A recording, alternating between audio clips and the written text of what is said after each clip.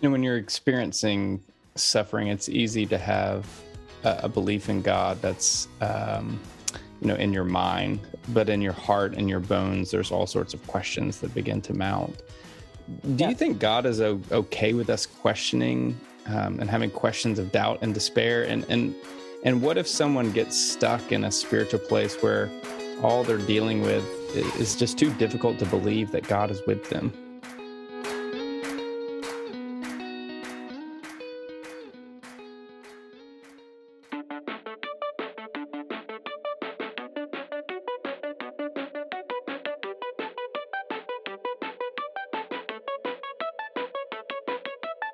Welcome to the CBF Podcast Conversation. We know that conversations matter, so each week we are grinding through the critical research to bring you the best stories and resources of people doing groundbreaking and innovative work in renewing God's world. I'm Andy Hale, your CBF Podcast host, and this year we're celebrating our 7th year of the podcast, bringing you even better interviews worth your time, attention, and collaboration. These episodes are not intended for you to listen to in an island unto yourself. Get online, share your insights, thoughts, and feedback from the podcast with us on CBF's Twitter, Facebook, and Instagram pages. We also want you to join the CBF podcast community through our CBF podcast listener support page at cbf.net/podcast support.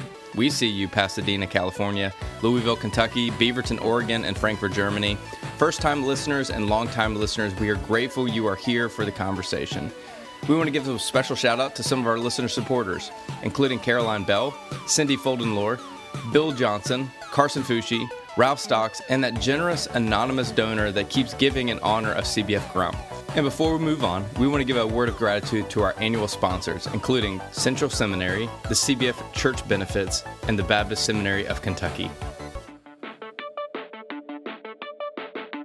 This podcast is presented to you by Central Seminary, a historic Baptist seminary founded in Kansas that now is diverse, cross-cultural, and ecumenical with a significant global footprint. Leading with the values of community, empathy, growth, and tenacity, Central Seminary equips students with the theological knowledge, spiritual insight, and practical skills needed to lead in an ever-changing world. We cultivate an inclusive, multi-language community of reflection where critical thinking and discernment are welcomed and encouraged. Central offers numerous graduate degrees and certificates, including Doctorate of Ministry in Creative Leadership, Master of Arts in Counseling, certificates in Chaplaincy Studies, and Peace and Justice Ministries, and much more. Most programs are offered fully online. To learn more, visit cbts.edu or search for Central Seminary, Kansas City. This podcast episode is presented to you by the Forum for Theological Exploration. Founded in 1954, FTE is a leadership incubator that inspires young people to make differences in the world through Christian communities. In 2017, Kimberly Daniel and Stephen Lewis began hosting small gatherings of entrepreneurs, pastors, and community leaders at FTE. What they learned about how people are working at the intersection of church, community, and business inspired them. From San Diego to Chicago, Christians are disrupting age-old practices of innovation.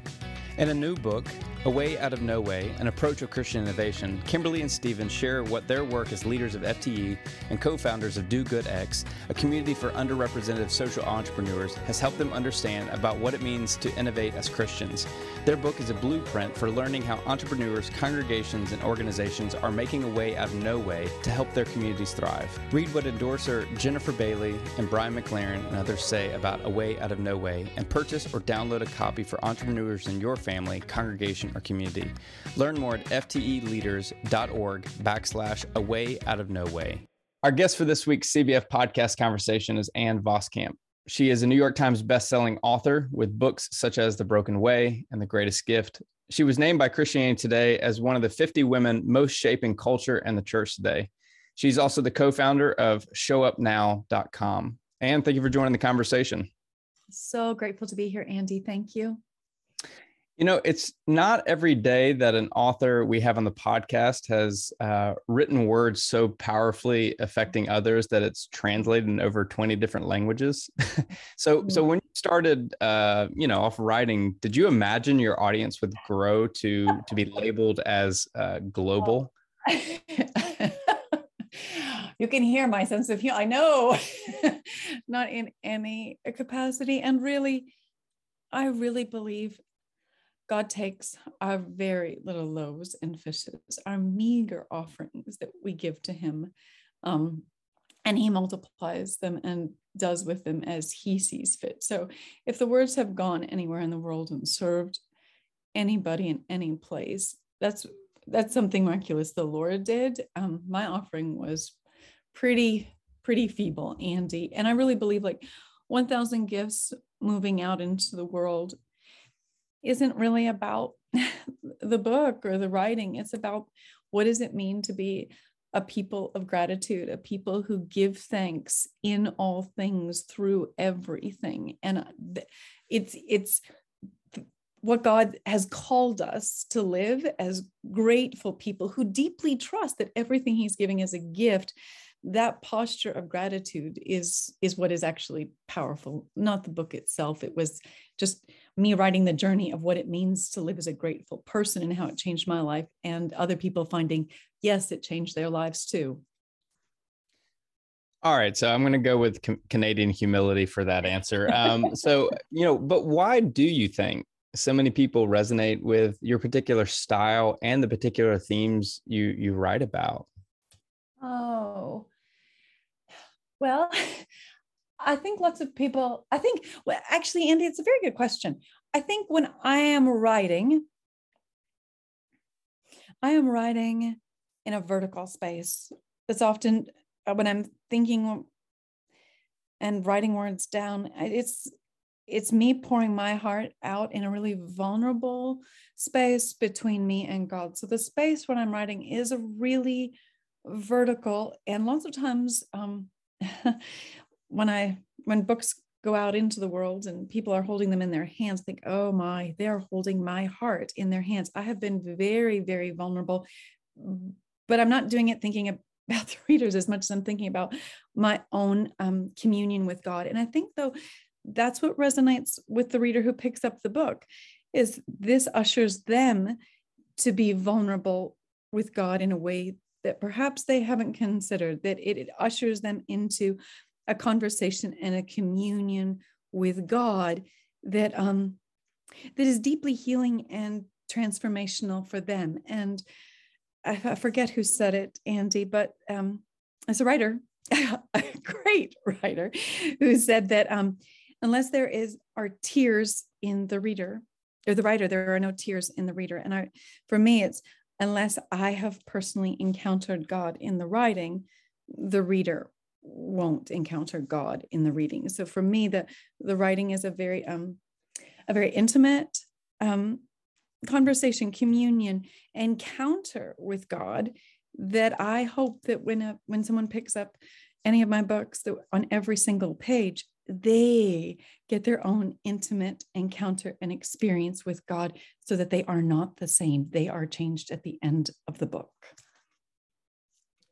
As I mentioned in the opener, you're the co-founder of showupnow.com. This is a fascinating organization. Tell us more about it.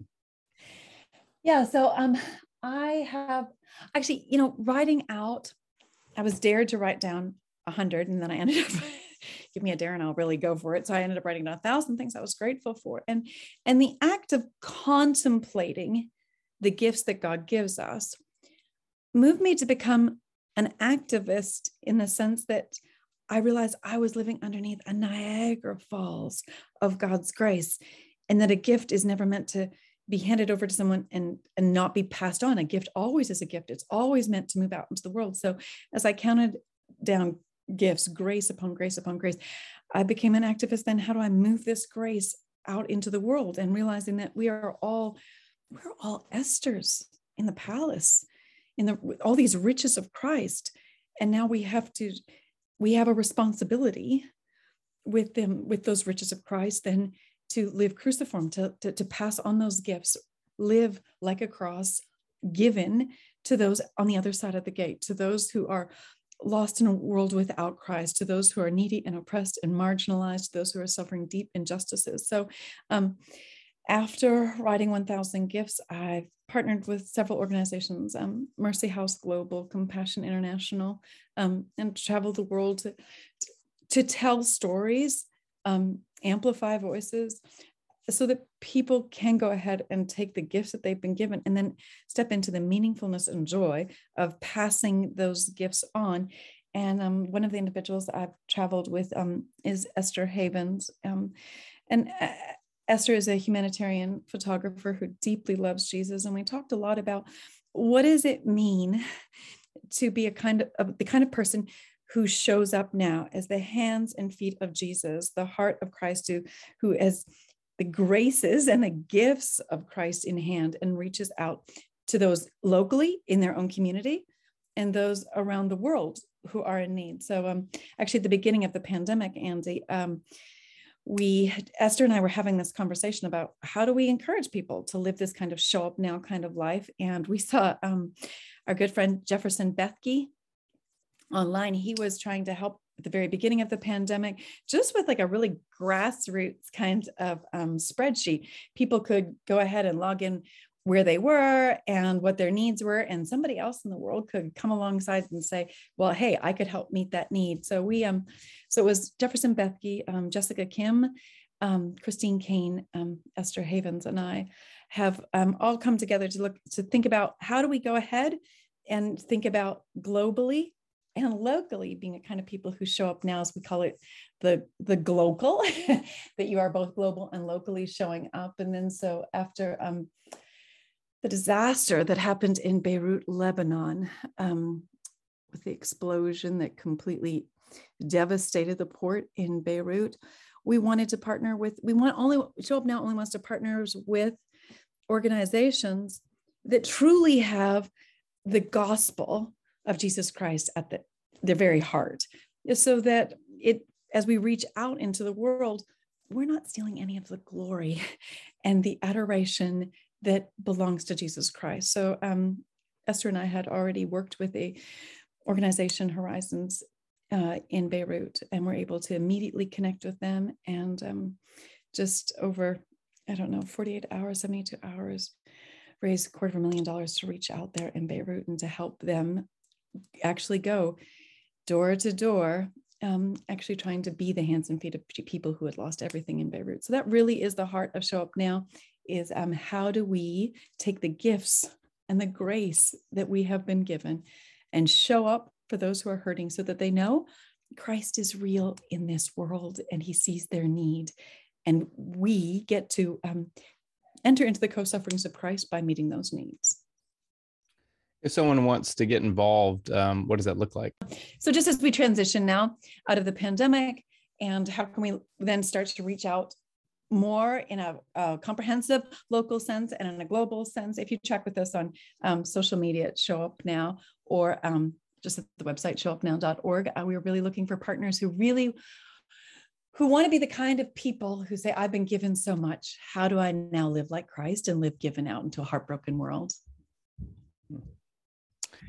So you have a new book coming out, Waymaker. You're inviting readers to find the way to the life they've dreamed of. However, woven into this book is so much of your life story and the intersection of loss and devastation and heartbreak and so much more. You wrote, buy the lie that your life is supposed to be heaven on earth and suffering can be torturous hell, but accept and expect that life is a battle, then suffering is but a part of earth's topography to cross on your way to heaven. Walk us through the drive behind writing this book now. I think right now, this particular cultural moment, Andy, we have come through so much in the last 2 years. I mean, the last 5 to 10 years, but particularly the pandemic, and so much hopelessness and upending of life as we know it, and a lot of despair and a lot of loneliness. And there's a lot of, I believe we have in these internal expectational positioning systems, so not GPS, but EPS, expectations of where we thought we should be in our life, expectations of where we thought we would be on the road, and if we're honest, where we would be compared to other people. And I think a lot of us, there's a sense of, is my life turning out the way I thought it would? Is my life meeting the expectations that I had for my life? And I think oftentimes our EPS, that expectational positioning system, can lie to us about what the real landscape of life is. A lot of times, I know, looking back at my own life, Andy, I mean, so much of this book is a confessional about the way my head was turned in the wrong direction. And if your head and heart is turned in the wrong direction, you're going to end up in the wrong destination, at the wrong destination. But that my own heart was turned that, how do I avoid all roads of suffering? And I think so many of the cultural narratives are that if you are living your life well, if you are like everybody else, you should avoid all these roads of pain and heartbreak. And if I am, especially sometimes there can be kind of a prosperity gospel that if I do everything right in Christ, then I should have a life like I always dreamed of. And I think for us to go ahead, and we need a different map in our mind, a map that actually meets the ground that we're walking here, which is a broken world. And to realize ultimately, it's not that suffering doesn't mean that you're cursed. Suffering means that you're human in a broken world. And the question isn't, why is there suffering in my life? But why wouldn't there be suffering in this life?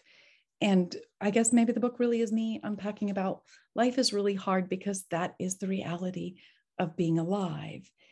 And we really need to think through our own expectational positioning systems and get those oriented to Scripture, get those oriented to God Himself. And then realizing that the way to the life we've always dreamed of isn't to some kind of promised land we've configured up in our own minds, but it actually is not to a promised land, but to the promise of a person, of a relationship with the way Himself. As you were talking about, we all have expectations. We all have expectations for our life, the dreams we have, the spouses we might marry, the children we might have, the jobs we'll hold, the places we'll travel to. Andy. I think so many times in our life when we run into crisis and conflict, it's that clashing of expectations with reality. Yes. And I think well-intended, followers of Jesus feel like they have shaped their expectations around what God desires, but so much of our life is shaped around so many different things. And it's like we're asking God to come alongside our expectations and bless them. So, in what ways have you learned the difference between, that shaping our expectations and expecting God to bless them, and our expectations being shaped by what God desires for us? I think ultimately what God desires for us more than anything else, and I think that's where we really have to examine our own expectations. God's expectations and His desires for humanity is to be in deep relationship with Him. So do I want an intimate relationship and communion with Christ? Do I see that as my promised land? Or if I really am reflective and honest and examine my own heart, does my heart have an expectational positioning system that's directing me towards comfort, towards cultural success, towards my own envisionment of the promised land? And so are we looking at relationship, or are we looking at some kind of culturally informed destination? And I think when we start to reorient our hearts to see that arriving is deep attachment with Christ Himself. When we look at what did Christ die for? What is the atonement for? It's at one-ment, to be at one with Christ. That's what humanity is made for. That's where we become fully human. That's where we think we want the promised land, but ultimately what that is shalom. It is wholeness. It is completeness. And that is found in Christ alone. So when we start to reorient our hearts so that our expectational positioning systems actually accurately reflect reality, we can start to see that the painful situations in our life, the heartbreak in our life, the obstacles in our life, as I say over and over in Waymaker, the obstacle is the miracle. And what I mean by that is what looks like it's in the way, that it's blocking the way to what our hearts may want, God may be using that obstacle as the miracle that draws us closer into him, to lean on him, to seek his face, to be in prayer, to desire deeper intimacy and fulfillment and communion with him. So I think Waymaker really is about telling really difficult stories, intimate stories, vulnerable stories, my mothering stories, my marriage stories, and looking at where my own heart was turned, my own expectational positioning system, and then how do I reorient that God is using everything. The Waymaker is making the way, not to some dreamed up promised land. The Waymaker is making the way to me all of the time so that I may have deeper communion with him. Do I really believe that that is the life I want, the life I dream of? Or do I have idols in my own heart that are directing me and redirecting me towards something else? You referred to suffering earlier, saying suffering doesn't mean you're cursed. Suffering means you're human. All of us grew up in a church and learned the story of Job. Yes. One of the most gut-wrenching tragedies to befall a person in the Bible. And the lesson taught to us was just stay faithful to God, even in the face of tragedy. And all of us learned the lesson, hoping and praying that we wouldn't experience it. As you have faced suffering in your life, how did you theologically work through what you were experiencing? You know what?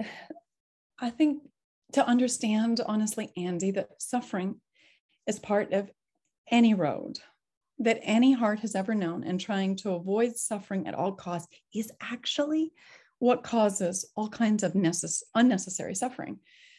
And whatever the story or form of our suffering, it can be, in the hands of God, transformed into a restorative story. God will restore us, and that suffering always happens on the way. And there is always a way through the suffering to experience more of Christ. And I think ultimately, when we see, I think lots of times in suffering, we say we want an explanation for why the suffering. But really, the most tender, broken places in our hearts, an explanation is cold. What we really want is an experience of God.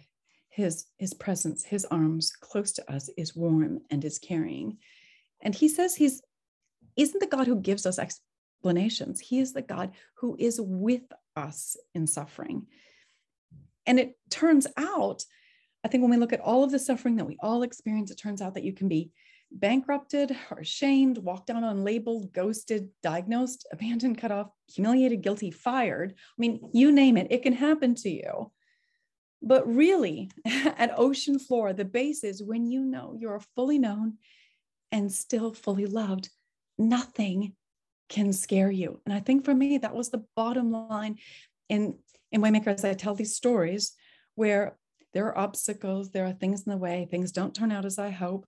As I tell our adoption story, as I tell our marriage story, these love stories, I ultimately realized God is love and he is with us in the suffering. And there is absolutely nothing to be afraid of when you know that at base floor, that floor is never going to give out, that you are ultimately loved by God. Nothing can happen to you that is going to leave you abandoned or rejected or alone. He is the God who is with us. And so Waymaker really is about, I think we all the times we want a way out or a way through.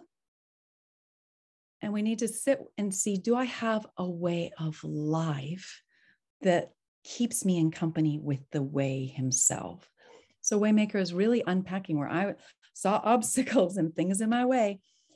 God gave me a way of life, a rule of life, a habit of life, a rhythm and cadence that I pick up every single day, spiritual disciplines that keep me in close company with the way himself. And he himself is the promised land. He himself becomes the dream and the home that we are all desperately searching for. And I unpack what that actually looks like, because I think lots of times we have theology in our head, but what does that look like? If you can't incarnate it at the kitchen sink, it hasn't really translated. This podcast is presented to you by CBF Church Benefits. At CBB, your benefits are our ministry. For 25 years, CBF Church Benefits has proudly served the Cooperative Baptist Fellowship, providing retirement benefits and insurance services for CBF-affiliated church ministries and staff, along with CBF field personnel in Atlanta and around the world. CBB helps simplify the administrative burdens of your retirement plan, allowing you and your ministry staff to focus on your ministry. CBB can also help you maintain your overall benefit package, including life and disability benefit and international medical insurance for international missions. Through generous philanthropic support, CBF Church Benefits recently launched the Financial Wellness Initiative. This new initiative offers ministers the opportunity to receive financial relief grants, financial education experience, and financial planning services. Please visit CBF Church Benefits website at churchbenefits.org to learn more about CBB, our benefits, and the financial wellness opportunities designed to help you thrive in your mission and ministry. Since 2016, CBF has brought you over 100 episodes of interviews with authors and practitioners for conversations that matter. These stories of creativity and innovation have garnered weekly support from around the United States and the world.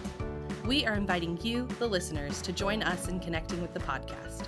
Become a monthly listener supporter and receive some perks, including name recognition on the podcast, questions for upcoming guests, free books from the podcast, joining the podcast for an interview, and a VIP experience with the General Assembly podcast guest.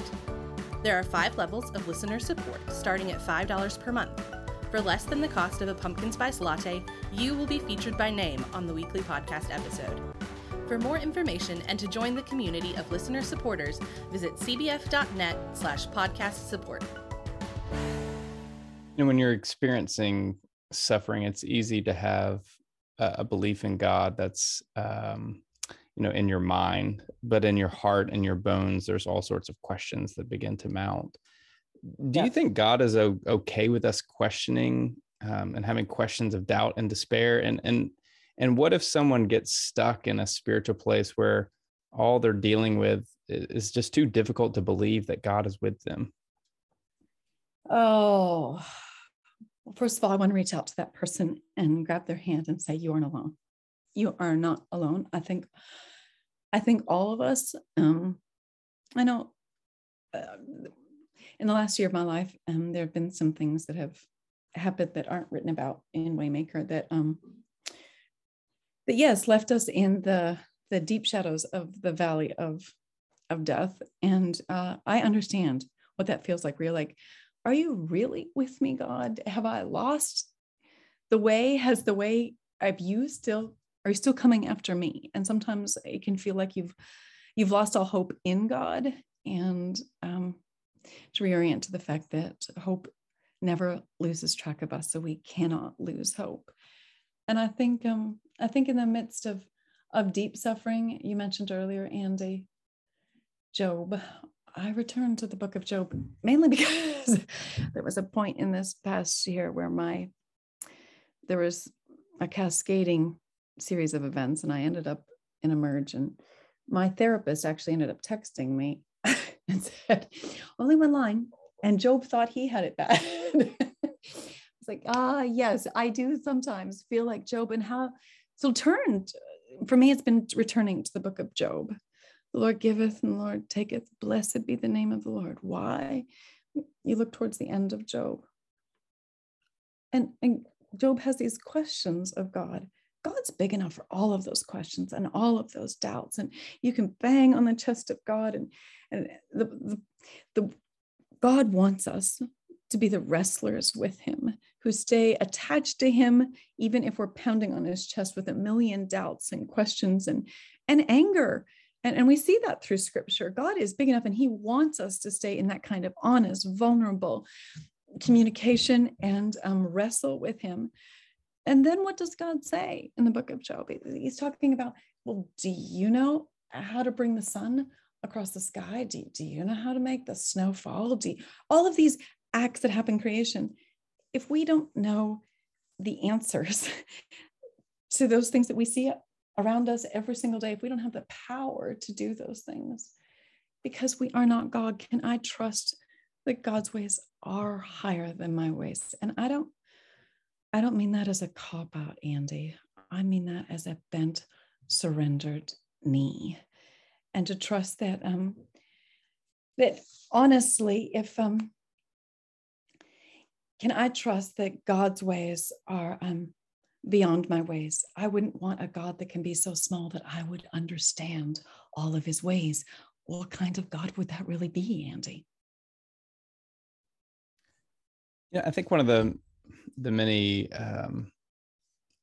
toxic might be a really negative term, but one of the toxic natures of the popular Christian movement is image, and everyone wants to act like they have it all put together, except when we discovered that those who thought they had it together the most actually don't. And I'm not talking about the great fall of public figures to some sort of scandal, but the culture that hides away the setbacks and chaos and tragedy in our life as if it makes us less than to admit that we have these things.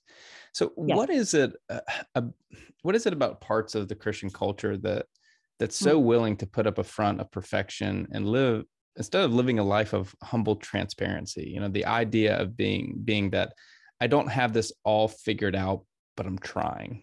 I think I wrote about so much of the essence and the message of The Broken Way is that if we forgot that God is on the side of the broken, God is with those who are suffering. So there is no shame in saying, I am broken, I am suffering, I am limping, and I am leaning hard on Jesus.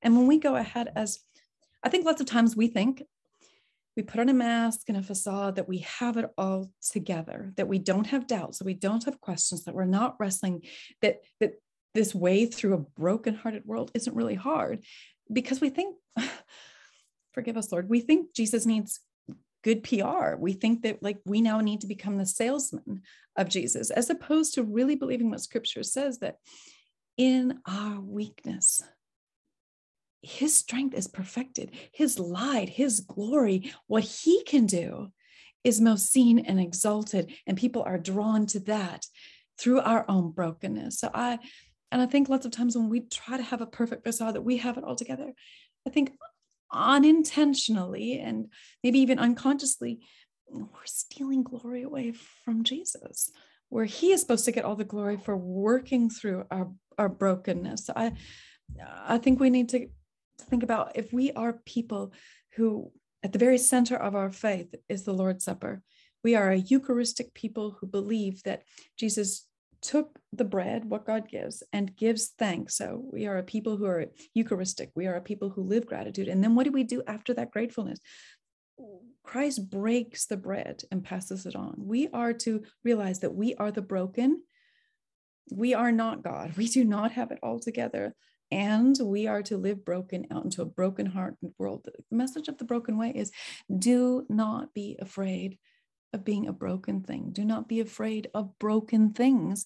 That's exactly where Christ can do a new thing. That is exactly where Christ can write a redemptive new story. So just like a seed is crushed and is broken in the ground, that has to happen for there to be new life. So I think, can the DNA of us who are believers, can the DNA of the church, can we who are in Christ live a kind of brokenheartedness that allows the full richness and glory and supremacy and all sufficiency of Christ be seen through our brokenness?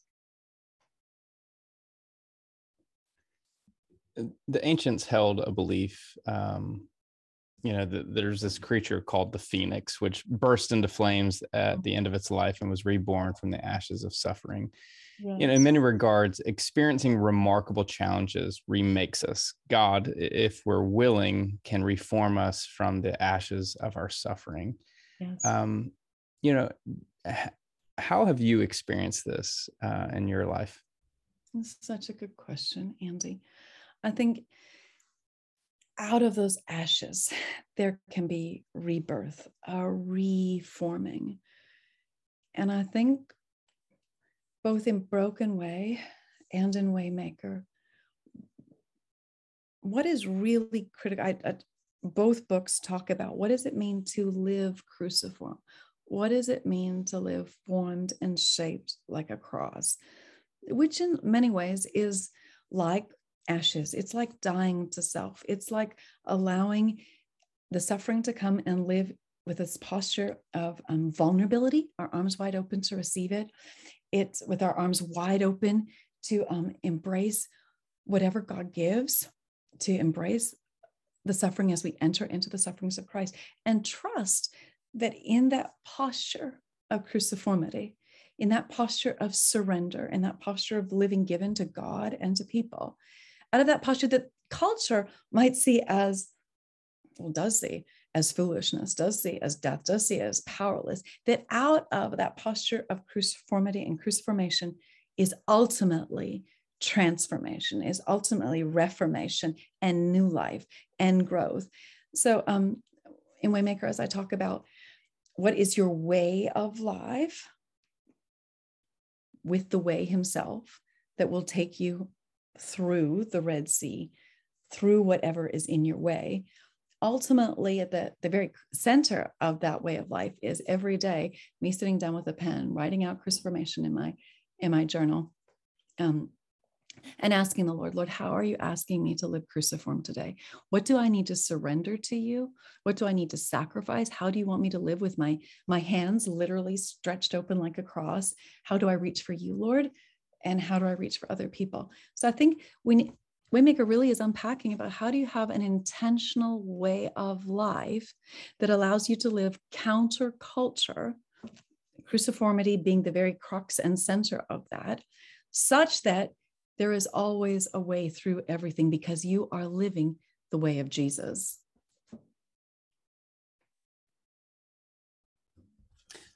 In the book, you talk about creating a rule of life. This, of course, is a tradition that stretches back to the early monastic movement with folks like Benedict, 4th, 5th century monk.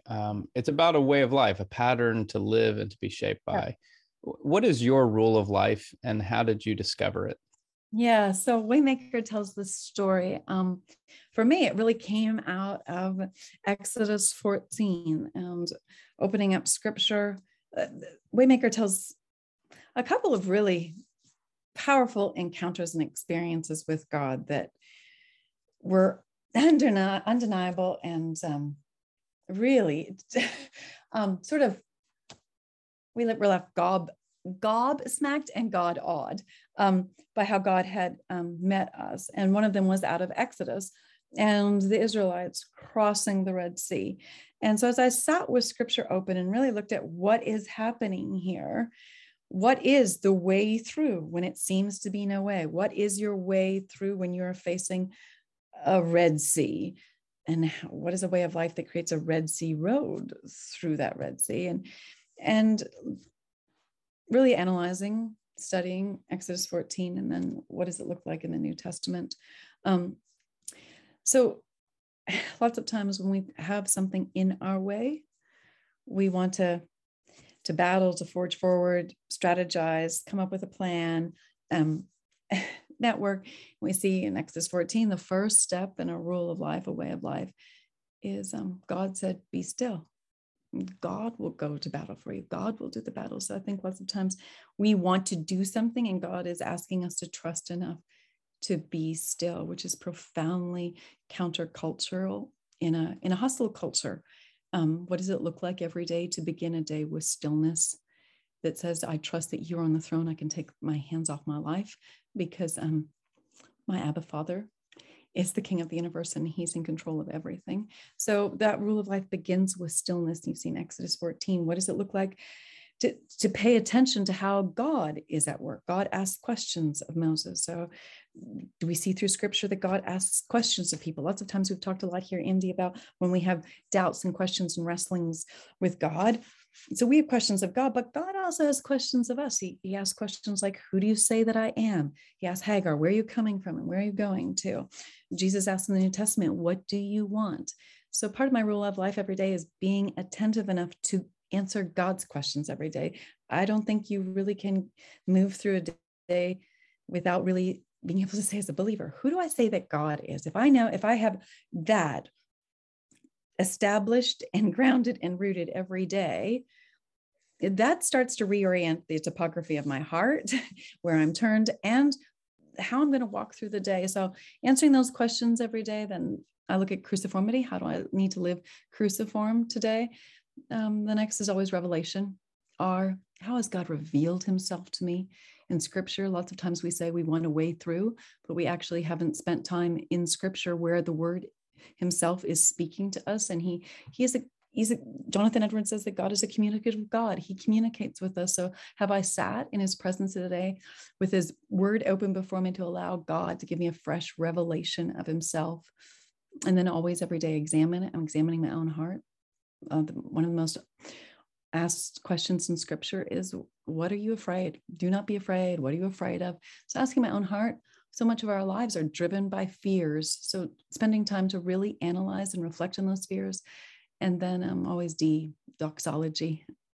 Am I living a life that's Eucharistic, a life that is giving thanks and making sure every day that I am in turn toward the Lord in worship and writing down the things I'm deeply, deeply grateful for. So that rule of life actually spells the word sacred, because I really believe that the way of life that God wants us to live is a life that is set apart for him, which is what sacred means.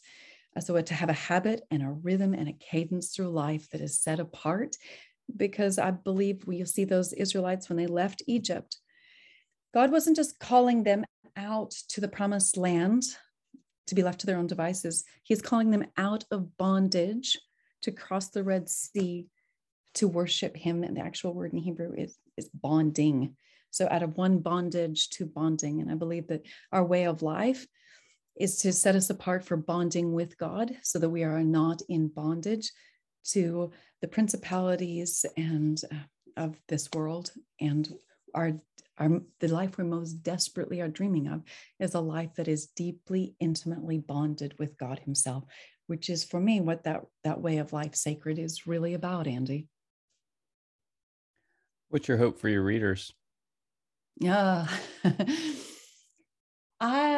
Waymaker really, it's a story that unpacks a lot of deep theology about suffering, about pain, about who God is, about deep questions in the human heart. But it's really it is a story-driven book where I am telling, and not anecdotal stories, I'm telling story arcs from beginning to end. And I think Waymaker is about saying, look, you are going to face your own Red Seas. You are going to face tsunamis of crises and suffering. And if you haven't yet, we all face it at some point in time. Do you have a way of life that holds back the waves? Do you have a way of life with the way himself that keeps you in close communion with him, that keeps you in intimate company with him, so that when that tsunami hits, you have a way of life to hold back those waves and to keep walking with Jesus himself? So I'm hoping that, yes, the story resonates deeply with your own story of obstacles and suffering and questions. But I'm also really, as you see, when we get to the end of the book, we actually give you the tool sacred and lay it out how you can have that practice every single day. Stillness, attentiveness, cruciformity, revelation, examine, doxology. So you can have a way of life that keeps you in close company with Jesus. Because I really believe that for any of us to move forward, we need to have intentionality, so that we are ready for the heartache. We're ready for when we go through that valley of the shadow of death. Everyone needs to have a way of life so that they can find a way forward that actually looks like they are following the way of Jesus. So I've got a hunch that you're working on something next. You want to give us a sneak peek into it? Oh, all the things all at once. I'm writing right now. Actually, it's for Tyndale. I'm writing a book that really is heart apologetics. It's answering the cries of the human heart. So really looking at what you and I've talked about, Andy, those questions that we are afraid to ask out loud. You'll see all the way through the Psalms. David says things we think, oh my goodness, you can't say those kinds of things to God, but those are the cries of the human heart. So I am unpacking, there are apologetics that deal with more cerebral conversations and debates and scientific back and forth. But these really are heart apologetics, the questions you wish you could say out loud. So I am in the midst of writing that. And at the same time, I am, this past 1,000 Gifts opens with my sister, my younger sister, being crushed and killed in front of my mother and I. She was run over in our farmyard at home when I was 4 years old. And this past year, just actually a week and a half, 10 days after I handed in Waymaker, my father was killed in the same farmyard, run over and killed by a tractor. So I am unpacking. On one side, I'm writing heart cries. And on the other side, I am unpacking what does it look like to walk through deep trauma in a way that the trauma doesn't destroy you, but that the trauma actually grows you. Because I really do believe that everybody in a broken world that is waiting, it is already bought by Christ, but is also almost, we are not in the finished state of the kingdom of God being ushered in. So in a broken world, we are all going to face trauma. So how can that trauma actually produce growth in us as opposed to destroying us? So I think actually in all of my books, 1,000 Gifts, Broken Way, Waymaker, the next 2 books to come, I am unpacking what does it look like to be someone who deeply trusts in the goodness of God while we live in a world of suffering and heartbreak. And I think that's the question we're all trying to wrestle out, Andy. And I believe with every fiber of my being, after a very difficult year and the story I write about in Waymaker, through our adoption and our marriage, I believe that God is more than merely good. God is profoundly kind, and we are always deeply, deeply loved. Extend also with our audience, our grief and thoughts with you as you lose your father in such a horrible way, and processing all that. And thank you for your strength to not only deal with those things, but then vulnerably share that experience with those who read and listen to your work. Well, I think, it's very kind of you, Andy. Thank you.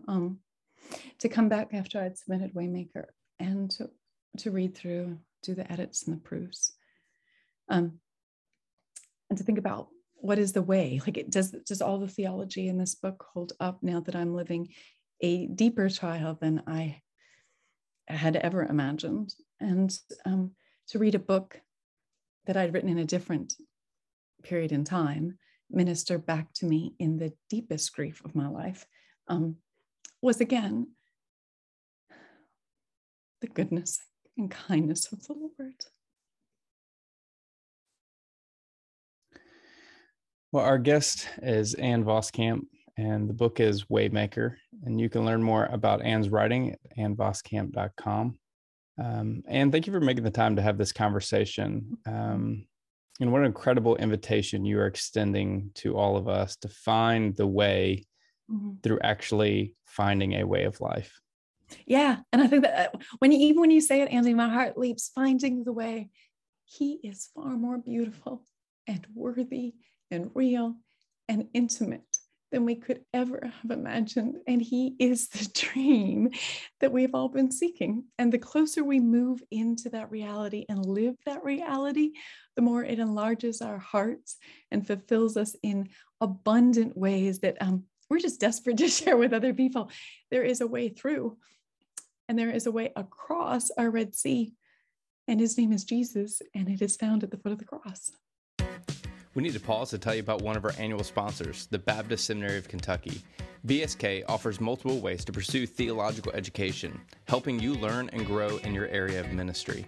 Programs include a 75-hour Master of Divinity degree with concentration in BSK's areas of emphasis, including Black church studies, rural ministry, and pastoral care. For ordained ministers or lay leaders alike, BSK offers 9-hour certificates in Black church studies, rural ministries, and pastoral care, as well as 2 exploring ministry certificates for general ministry training.